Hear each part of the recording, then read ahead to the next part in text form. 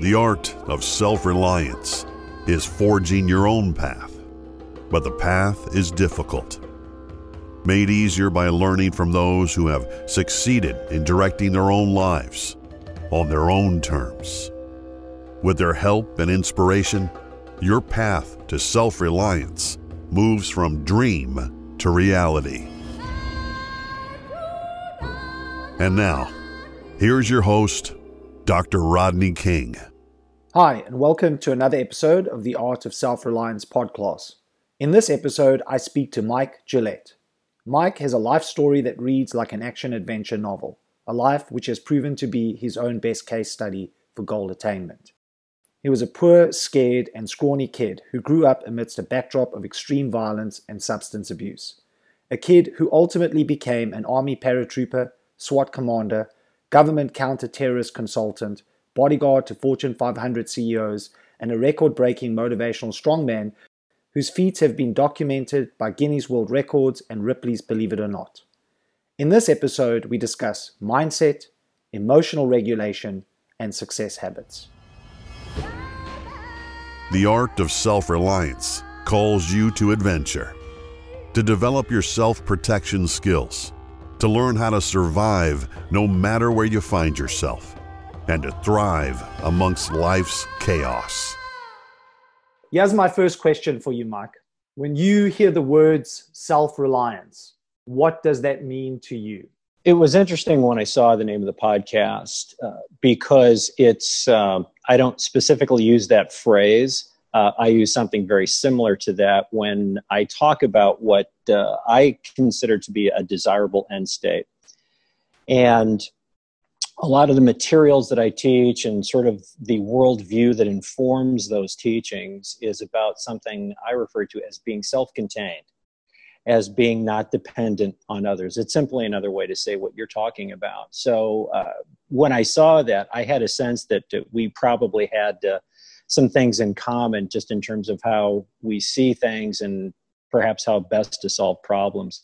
So to me, being self-reliant is just that, is feeling as though you have the resources and the autonomy to solve problems. But part of that feeling comes from knowing that you do, knowing that you've prepared yourself, you've kept yourself informed, rather than just a presumptive attitude that you're entitled to be self-reliant. I think self-reliance is something that we aspire to, and I think it's something that we build towards simply in the way that we approach bettering ourselves. And ultimately, I think that when we are self-reliant, we're much more useful to other people. We have a greater capacity to be more helpful. We have a greater capacity to be compassionate citizens in the world.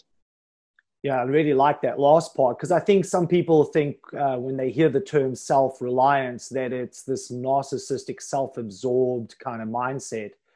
But what you hinted to at the end there suggests otherwise, right? Yeah, I think that's a very common sort of misconception. The idea, if I'm striving to be self-reliant, that somehow means I'm pulling back or I'm less concerned about my fellow man, and that's not how I see it. But if we don't clarify these things, no one will know how we're seeing them. That's very true. What is your take on how the modern world is right now, and the Western world specifically, because that's, I guess, is our experience, and how self-reliant do you think people are, or do you feel that they've lost their ability to be self-reliant or forgotten what that actually means? That's about 2 to 3 hours worth of discussion right there, Rodney. Simply because of the give me the Cliff Notes version. Yeah. The context is so wide open because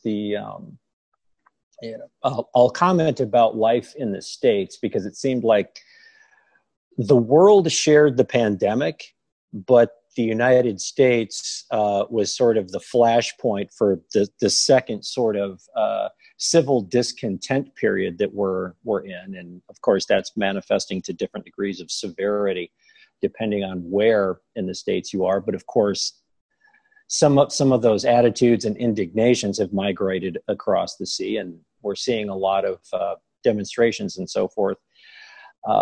elsewhere. But I think that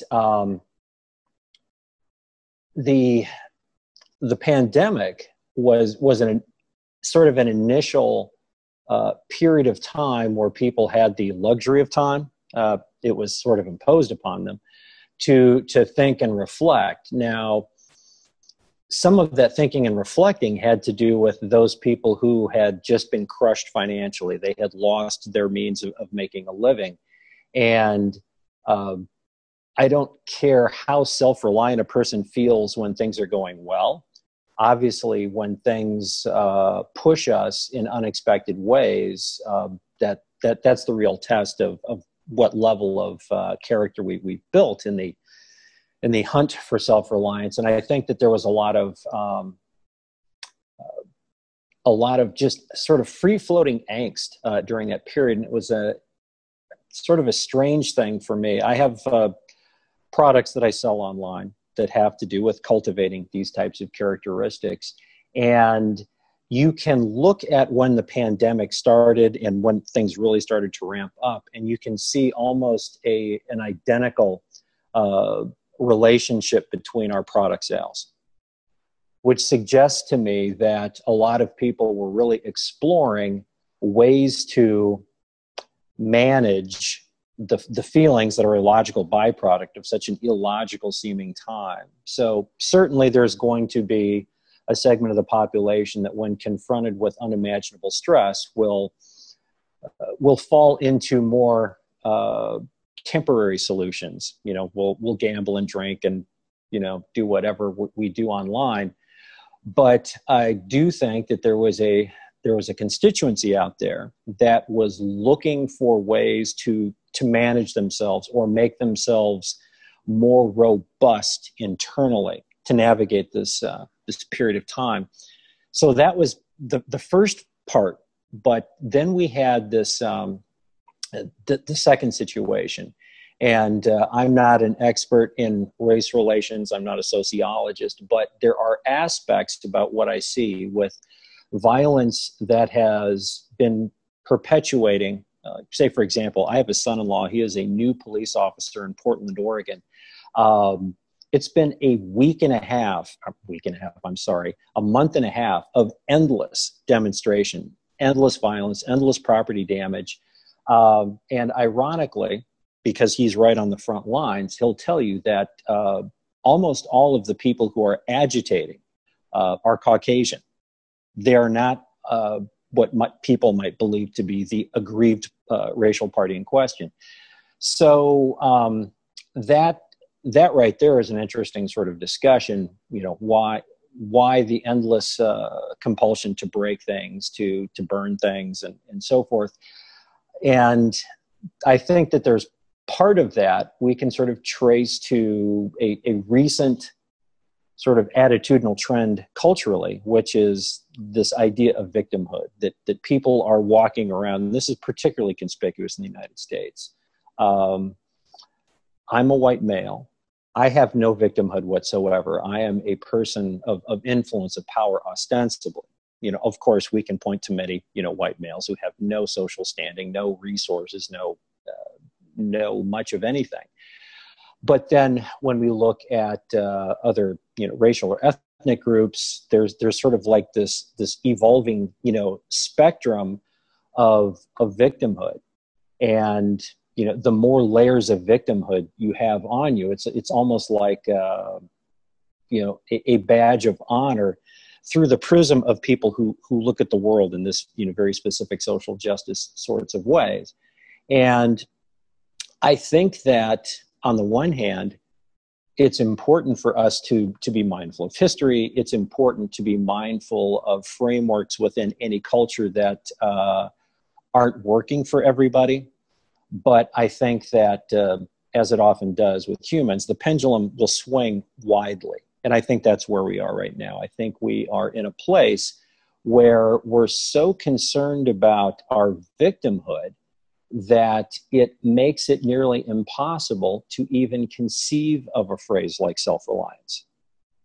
Because self-reliance is the solution to victimhood. Self-reliance is the solution to feeling as though whatever your situation, whatever categories you might fall into, if you're convinced that the world is treating you a certain way for undeserved reasons, if you are being excluded or oppressed or whatever, so long as you feel that way, your brain is going to find things that will seem as though they're actually real, legitimate pieces of evidence to support that premise, because that's how our mind works, which is why people who tend to be optimistic tend to stay optimistic. People who aren't tend to not. And I think that it's because of the prevalence of this sort of attitude of victimhood, we have not only a large swath of society that is not seeking it. They would probably tell you that it's impossible to find. It's an illusion because we're so oppressed. The people in power have so much influence over our lives that we can't possibly escape that, which, obviously people like me would differ from that worldview. So that's kind of how I see the current events informing attitudes about self-reliance, and then what is the opposite of self-reliance. Yeah, I think both of us would agree that, I don't necessarily buy into all of that, and I can understand the historical context, as you noted. The thing that always highlights in my mind, and coming where I came from, and I came from government housing, and there wasn't a lot of opportunities for me growing up, and I was kicked out of the house when I was 17 by my abusive alcoholic mother. I was sleeping on the streets of Johannesburg. I'm always reminded by that quote by Viktor Frankl in Man's Search for Meaning, where he talks about how the ultimate thing that it comes down to is how you choose your attitude in any given set of circumstances. And his realization was, and this is somebody who survived the concentration camps in Auschwitz, right.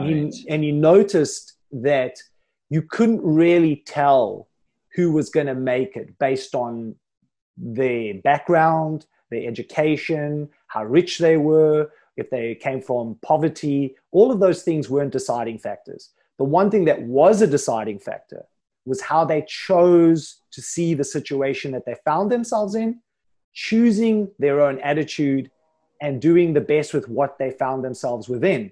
Because everybody was in the same boat. This is the thing, right? It didn't matter in Auschwitz if you came from a wealthy family or you came from a poor family, if you were educated, not educated, everybody was in the same boat. And ultimately, the people that survived were the people that chose their own attitude in any set of given circumstances, as Viktor Frankl defines it. I think that's crucial. I think that's really important. I quite agree. And like you, I have invoked that quote in that specific context any number of times, because it seems to be about the most extreme circumstance that we might be able to point to that still has some recency that people can relate to. And it's absolutely true. And yet people will cling tenaciously to not doing that, because they seem to be so invested in a worldview where nothing is my fault. And I think there's comfort there for some people, because then there's no accountability. I don't have to take responsibility for myself. I can just scream and be upset and break things. So it's an interesting time. So that's a really good pivot point into some of the topics we said we would discuss, because I think the things that we're going to talk about are the tools, the strategies, the tactics on how to achieve more self-reliance in your life. Let's talk about mind skills. What do you mean by mind skills? First off, how do you define that? And then we can kind of unpack it and start looking at some real ideas and concepts behind that. When I use the term mind skills, it's simply to unify those two words or those two ideas, to suggest to people for whom this is a new thought, that you can wield your mind skillfully. And just that concept right there is a huge thing to try to get people to buy into. Because most people, of course, have a default setting on their mind that runs everything, and running everything is probably overstating it. They're just sort of experiencing everything as it happens, without any sense that this movie that they're watching is editable by them. So the first thing that I try to do is convey this idea that all of this stuff that feels completely random and feels beyond your control, you can, with practice, over time, start to seize control. You can sort of become your own Steve Spielberg, or I don't know the name of a female director for women, but you can start to impact that narrative. And then over time, it will look more and more like how you want it to look, as opposed to it just looks like it looks because you're sort of subject to the whim of random thoughts. So mind skills is simply that. It's a means of introducing a particular premise. And then, of course, you have to convey that this premise is actually real and not just some elusive ideal that maybe only 5% of people can experience. Yeah, I think there's something to be said for challenging the way that you think, because most people, when they're having an experience, if they do reflect on their thinking at any point in time, they see it as reality and not necessarily what it really is, which oftentimes is a hodgepodge, a mix-up of fragments of history all mixed together, coalescing in this moment in time, but not necessarily based in any firm reality. In a sense, we're creating stories, we're storytellers, we're creating a narrative in our head. And that narrative, oftentimes not in our best interest, but we will always try to find a way to make it sound like it's the right narrative, right? Because our ego doesn't want to be wrong. So we will always present a narrative that is in the best light for ourselves, but it's not often the best story to be telling. Very, very good. And when you mentioned, these things that we experience, we perceive those as reality. And well, of course we do. Someone would tell us. And the next sort of premise that I would try to discuss or try to encourage someone to explore is, okay, what you're feeling now, what you're experiencing, that's reality to you. And they would say, yes. I'd say, now, what would you say if I said that is a reality, not the reality? And then, perhaps they would think about that. And then I might suggest that there are other realities available to you using the same intellect that you currently have, using the same experiences that you've accrued over your lifetime. It's just that for now, at this moment, you're assembling all of those variables into this particular reality. And you made a good point too. We don't want to be wrong. We become invested in this story. I mean, we've basically built a life around that particular story. And if we accept other stories as a possibility, that sounds like a lot of work, Rodney. You have to build an entirely sort of new set of responses and habits around that. So I think that can also just sound really daunting to people. I think that's a big part of it. I think there's two things there. One, the psychological term for that is confirmation bias, where we confirm everything, in relation to what we want to believe. The second to that would be critical thinking skills. That seems to be something that's definitely been lost in our modern era. That ability to hold two opposing ideas and look at them from 2 points of view, not just one point of view. Because it's like when you buy a car, right? And it's a special color and you think it's a special color, but then suddenly you look around and there are tons of cars with that color, but you never noticed them before. So that's that confirmation bias in practice, right? It's happening to you. Suddenly you only see what you want to see. And I think it's really important for people to be able to hold two opposing viewpoints and then find themselves in the middle and move from there, and not just clinging to the first answer that comes into mind, because that doesn't always mean that that's the right answer. Yeah, very true. I had an experience very early on back in my law enforcement days, and I was responding to a burglary in progress at an electronics store. Somebody had just walked in, grabbed a video camera. Remember back when video cameras weren't built into your phone because there weren't any cell phones yet. And guy had a wire cutters, because all of the electronics were sort of cabled for security purposes to a metal rack. So he clipped the cable, grabbed the camera, probably like $1,000 item, and started moving towards the door, security personnel confronted him, and he dealt with them pretty savagely. And he and I had an opportunity to talk about life choices in the parking lot when I showed up. And what was interesting about him is that he had just been released from prison, not like a county jail, but actual prison, where he'd been doing a multiple-year sentence for armed robbery 7 days earlier. 7 days.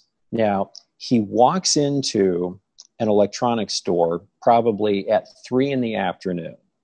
So lots of people, daylight. The odds of being successful with this particular activity, walking right up, clipping it, not attempting to conceal his behavior or be surreptitious about it in any way, sort of suggested to me in that moment that he wasn't really looking for the camera. He was looking for a return to normalcy. And normalcy for him was being confined, because when I, got back to the station and, looked up on the crude computer, I saw his life story, and he had spent most of his adult life, incarcerated. And so as I took him to the county jail, I talked to him because I'm interested in people. And, so what happened today? No leading questions, anything like that. Well, you were there. And I said, you're a smart guy. You've been around. You've got experience. How likely do you think it was that someone doing what you did would have gotten away with it? Well, and eventually he admitted that he didn't really have an expectation of success. He never actually admitted to, I want to go back to jail. But everything that he did, in those few moments suggested that he wanted to go back to the world that he knew. And he felt like this is how his life was going to be, that there was no option. The premise that his reality was one of several available to him, he would never accept that. Now, maybe he would accept that now. It's been a couple of decades. But this was very early on in my law enforcement time. So the first year or so, I tended to internalize all of the experiences I had with different people because they were so instructive. And I always remembered him and that particular, to you and I, seemingly illogical action. But to him, it was very logical because it was deliberate. It was thought out. It was going to get him back to that thing that he knew, where he may not have liked it, but it was known to him. It had a certain degree of comfort simply because of its familiarity. And I think so many people cling tenaciously, to habits and situations because they may not like them. They may complain about them to other people, but, the cocoon of familiarity can be very strong. Yeah, that's very true. As you were talking about that, I was just thinking about this concept of tackling small things to ultimately build to the big thing, right? And what I mean by that is that oftentimes people are so, as you noted, trapped within their thinking processes. They may not necessarily like where they are, but it's familiar. And when we start suggesting that you need to change your mindset, I think it's really important that it's always tied to action rather than just only thinking about the change, but actually doing the change. When you suggest that, though, most people become overwhelmed. They become, maybe fear sets in, apprehension, frustration, because they don't think that they can do it. Then one way to achieve that, though, is to suggest smaller things that they can change, be it whatever it may be. It might just be just tidying up your apartment, just being clean, just getting orderly, because the way your environment is says a lot about how your mind is. It often goes hand in hand, right? You walk into somebody's home, it's completely chaos, it's messy. Well, a lot of times that's how their mind is, right? And so a starting point would be to do what you can control, things that don't take a lot of effort to change, and then slowly start building that up to the big things, because you'll build the confidence over time by tackling the small things, and that will give you the confidence that you need then to take on the bigger obstacles in your life. There's some really good points there, Rodney. First off, the idea of anchoring a new way of thinking to some sort of action. And yeah, I'm a big advocate of that when I work with particularly younger people, and that generally only happens in the context of athletics. That will take the form of, I call it homework because that's a term that young people understand, but it's all designed to link a particular, thought process or, thought technique to some action. Because trying to talk to people simply about their thoughts, with thoughts seeming to the average person as though they're something very abstract, it's like, they can't really get a handle on that. So connecting thoughts to action, I think is always important. And it can make this process, particularly in the early stages, seem much more attainable, because that's the other thing that you alluded to. And I think it's a really big deal. Where do we start? How can I change the way I think? And you talked about, organizing one's immediate physical environment. And not to go back to the big pile of police stories, but one of the things that I always noticed, and I didn't consciously draw the connection at first, but over time it just became so consistently occurring. When you go to intervene in a situation, and the situation generally has to do with people who are acting impulsively or just, have a deficit of coping skills, or any number of aggravating circumstances, you notice their physical environment. And it was very seldom that I ever went into any physical environment, to deal with people who were,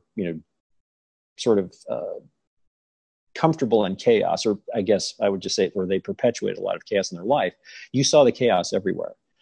Not only did you see, messy, disorganized, physical spaces, but you saw things that were broken and were just dirty, as though there was sort of a sense of resignation that, why even bother?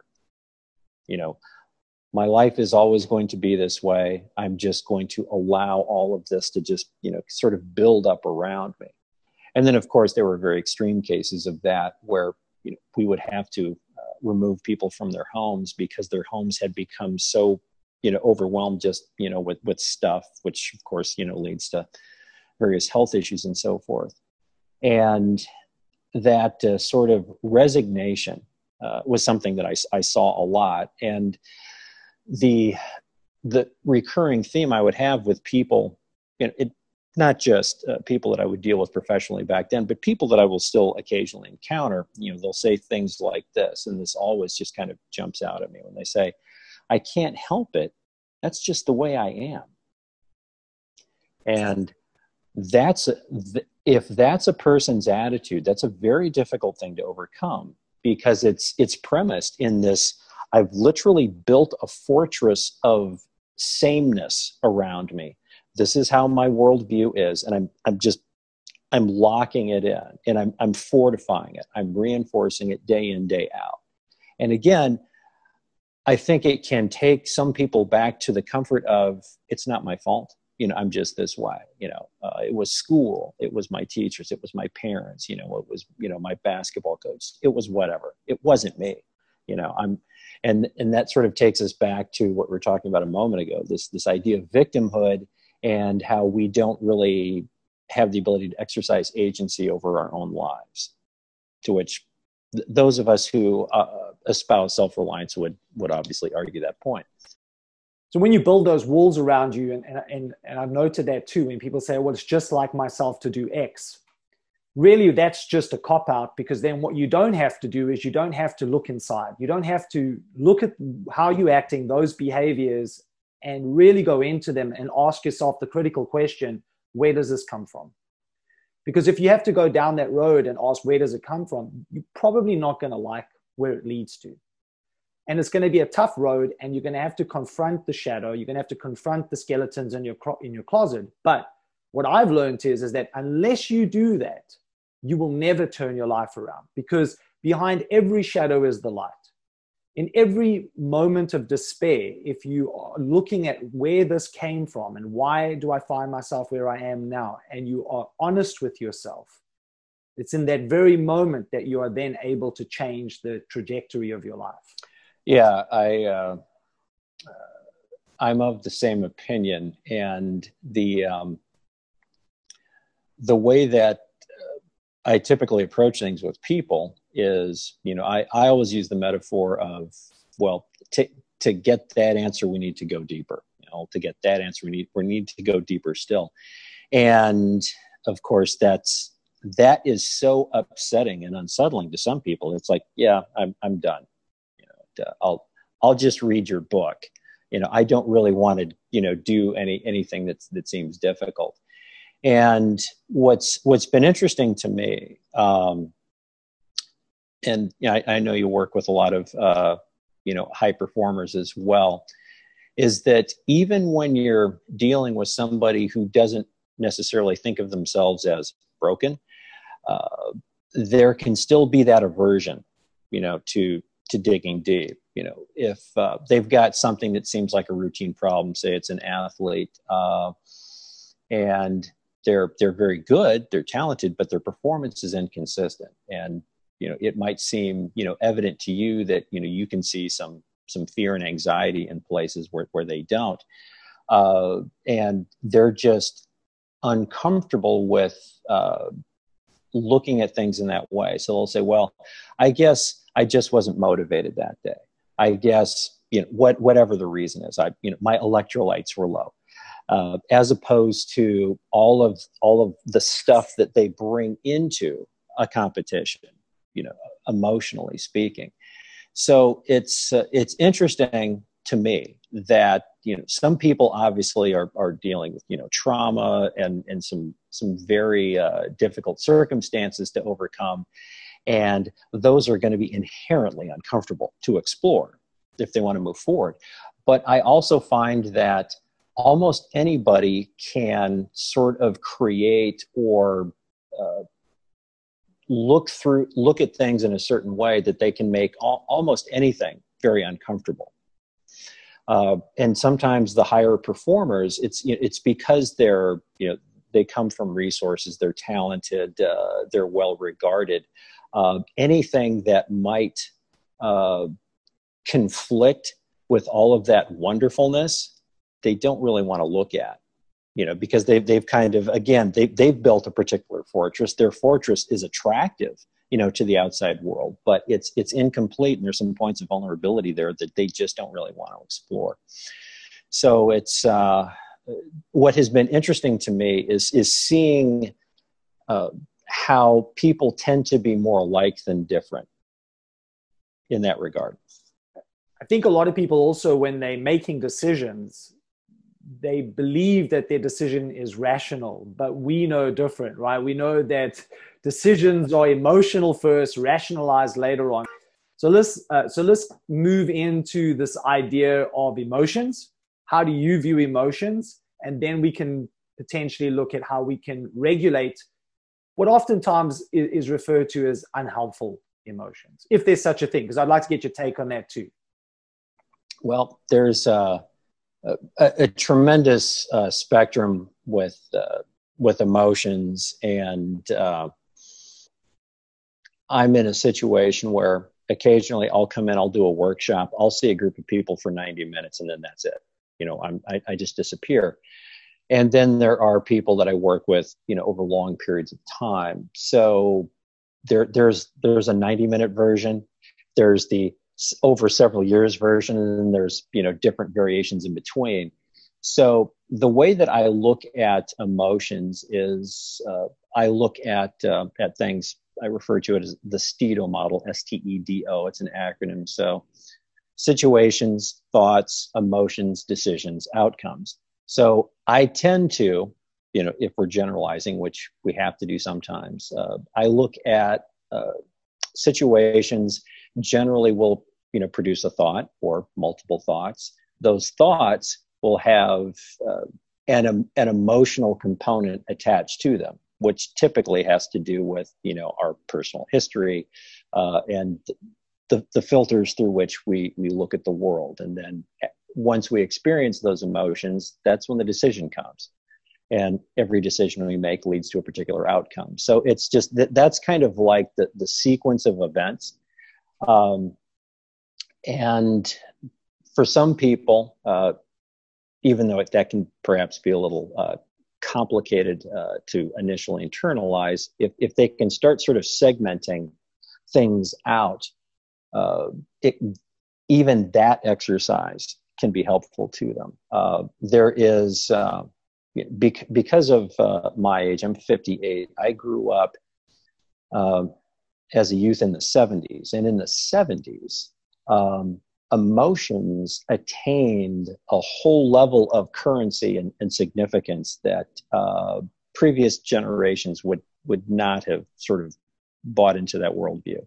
It's like, yeah, I get you're stressed out, but who cares? It's the Depression. I get that you're stressed out. Who cares? It's World War II. Nobody wants to hear that right now. So in the 70s, there was a lot more talk about feelings. People were looking at relationships, differently. And I think that, some of that was probably productive exploration. I think some of it might have been, slightly misunderstood. The idea that I feel a particular way, therefore I'm going to go with that. And if we were to take that attitude to an extreme, then we would never do anything of substance, because anything of substance is frightening. It just is. It's different. It's challenging. It increases your visibility. It causes internal pressure. I mean, if nobody did anything that made them uncomfortable, no one would want to do brain surgery, because that's pretty stressful. No one would want to be an astronaut. No one would try to invent things because what if it didn't go well? Then you'd be sad. That's sort of our ridiculous extreme version of that type of thinking. So a lot of what I talk about with respect to emotions is simply how much weight are we going to give a particular emotion in a particular circumstance. So I deal with people who are ultimately dealing with fear a lot of the time, and fear can be so inhibiting.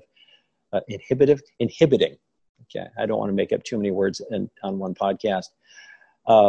And so how do you guide yourself through that process? Because if you're pushing your own boundaries, you're always going to be doing things, that make you uncomfortable. I know that you spend a lot of time teaching people how to not get hit in the face when people are trying to hit them in the face. It was more than that, but just that isolated aspect alone. What's one of the things that can really bother people? Getting hit in the face. It's uncomfortable. It's scary. You don't look cool when you're getting hit in the face. So there are all of these layers just to that simple thing. And even when you create a very expedient means of dealing with that people can find accessible very quickly, you still have to get people to the point where they're willing to trust you. So you do this, and I call it the humorous primate. I don't want to violate any copyrights, and you still have to get people to a place where they're going to engage in that thing, where it's physically uncomfortable. It's it's psychologically overwhelming. Each bit of stimulus is a cognitive event that must be processed, and all of those emotions, if they didn't do it simply because they were uncomfortable doing it, how much growth would they be missing out on? And eventually you'll get them to the point where they'll do it, and then they'll think you're a genius because, oh my gosh, you're right, I did it and I feel more empowered, and this isn't as scary as I thought it was going to be. But it's a journey, and in that sort of martial arts context, you were the guide for that journey. And of course the journey was many layers, and it was metaphorical for all kinds of things. But I think that that tends to be where I start with respect to emotions.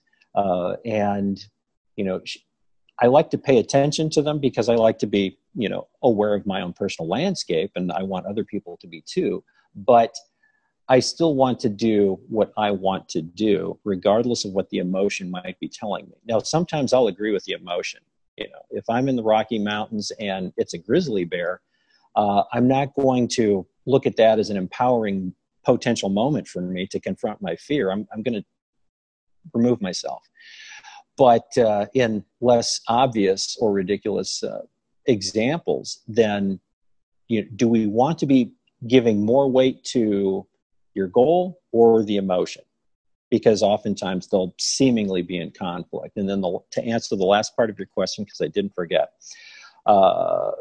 when you talked about categorizing emotions, I typically use, and I didn't come up with this, but some years back, I was studying the materials of a trainer named Craig Sigl, and he used the term difficult emotions.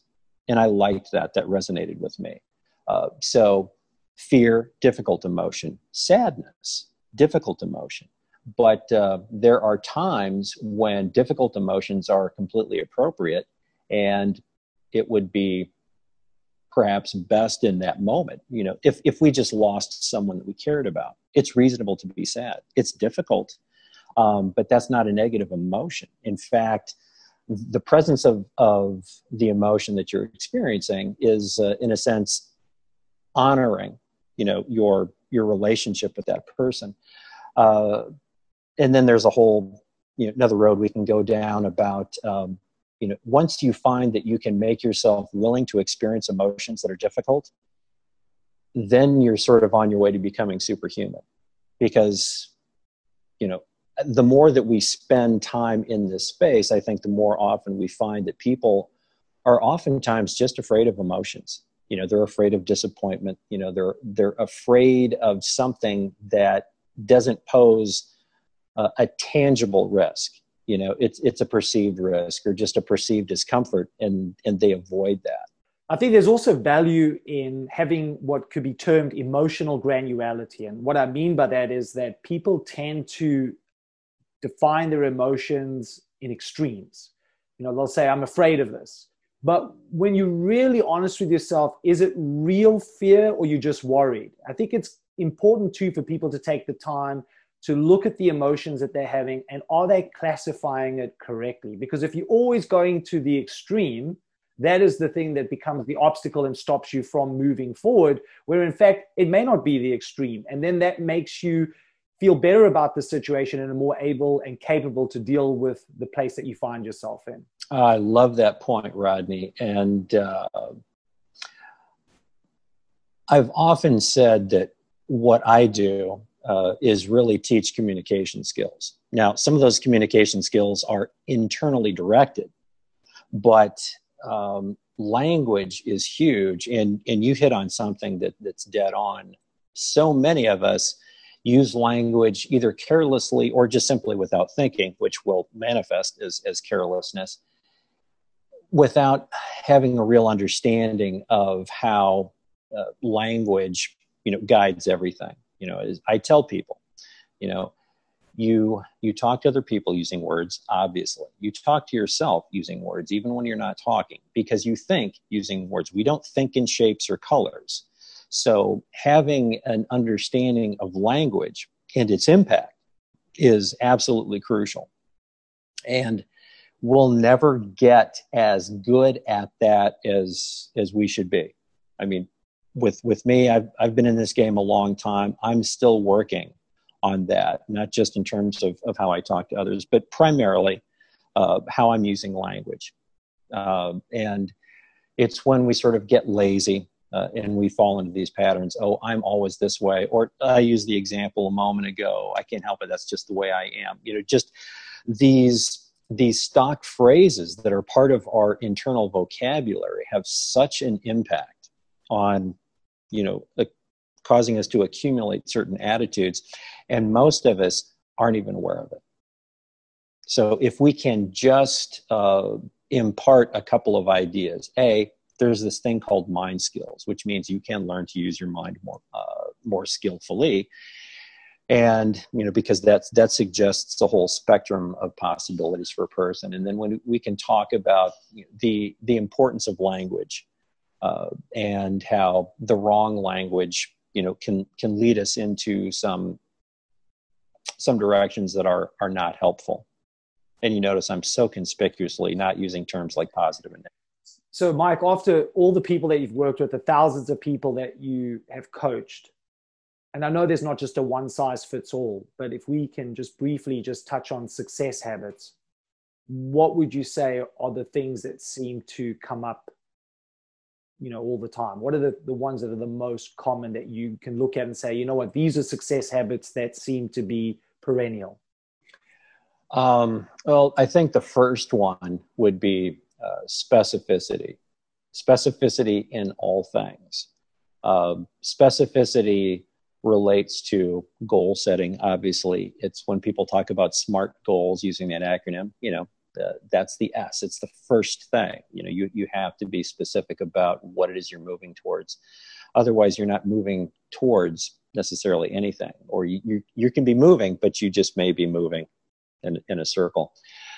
And specificity also relates to language, which obviously we're just talking about, but the more intentional we are with the things that we say, and that ultimately allows us to start taming our own mental landscape, because things are... The problem with a phrase like intention or intentionality, it's kind of, soft and new agey sounding, to some people. To me, my training background started in a very specific sort of real world context. So I try to take as much of that with me when I'm interacting with people who have nothing to do with those original contexts. But because it's the mind that we're always talking about, if we can't give these ideas shape, we can have problems. And one of the things I think that helps me be effective is these are things that did not come naturally to me.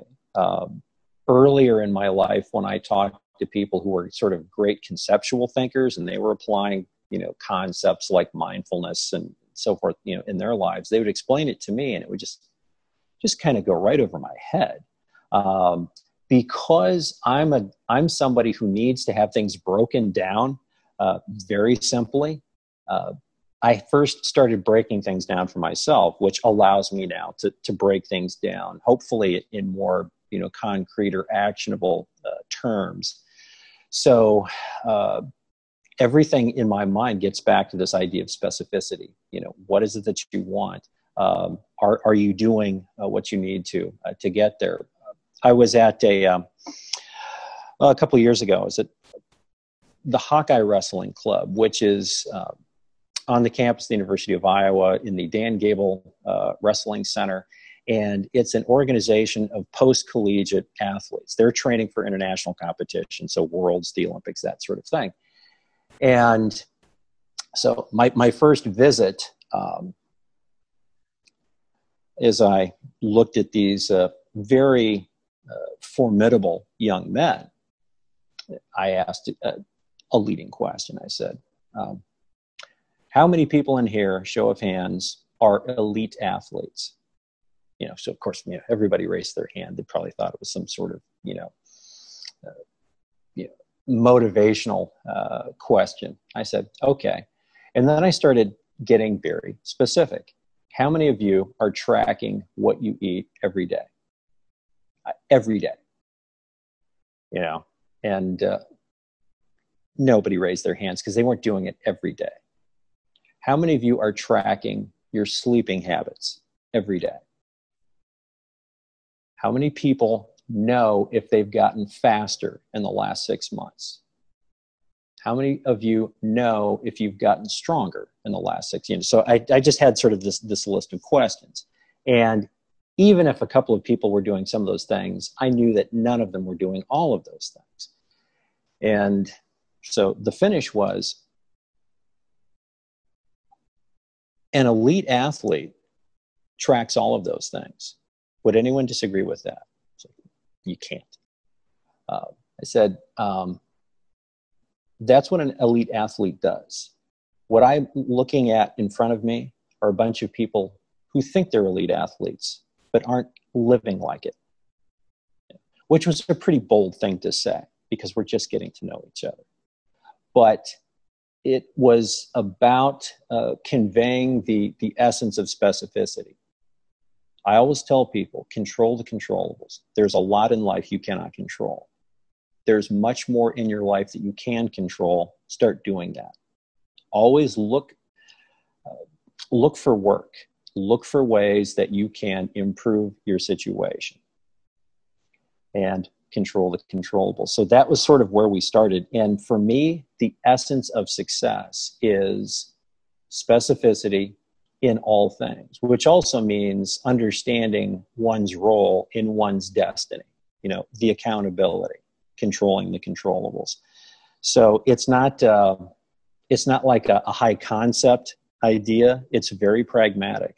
It's nuts and bolts. It's about just doing work. Now, we can get very deep into a whole bunch of sort of sub-disciplines over time, but if I'm going to come into a room for an hour and a half, those are the kinds of things that I'm going to point to with respect to success habits. So as we come to the end, Mike, and you might have already said it, but if you have to leave us with some parting words of motivation, what would you want everybody to take with them as they end this session together? Fantastic. I love leaving it there. One of the things that I tell people is that if you are waiting for someone other than you to come along and motivate you, you're waiting on the wrong person. All motivation is self-motivation. You either want to do this or you don't, whatever the this happens to be. Now, the paradox within that is you're not going to want to do all of the stuff required to get you to this all the time, which of course is where discipline comes in. There are certain phrases that are tricky for me. Now we're getting to language and specificity, and I'll try to keep this concise. Words like motivation and words like confidence, we all think we know what we're talking about when we use those words, but depending on who the other person in the conversation is, I have learned that there can be quite a spectrum. So the search for specificity and clarity and understanding must be ongoing. And when it comes to feeling motivated, when you have that feeling, enjoy that feeling because it's great and you'll get a lot of work done. When you don't have that feeling, even better. I like to see what people do when they're not feeling motivated, when this just feels like a grind, when this is starting to feel, maybe like it's not as attainable as I thought it was when I first started. I love seeing what people can conjure out of themselves in those moments. And I think when we and again, we're going places that are uncomfortable, the self-examination. Maybe I don't want to know how well I'll perform when I'm not motivated because I don't believe that I'll perform well, and that bothers me. So, confronting that which is uncomfortable, controlling the controllables, taking full ownership for everything, and getting clear, getting specific on absolutely everything, I think will take most people a very long way. To learn more about the art of self-reliance, our virtual coaching service, online courses, and our retreats in Thailand, head over to Primal Skills. That's with a Z.com.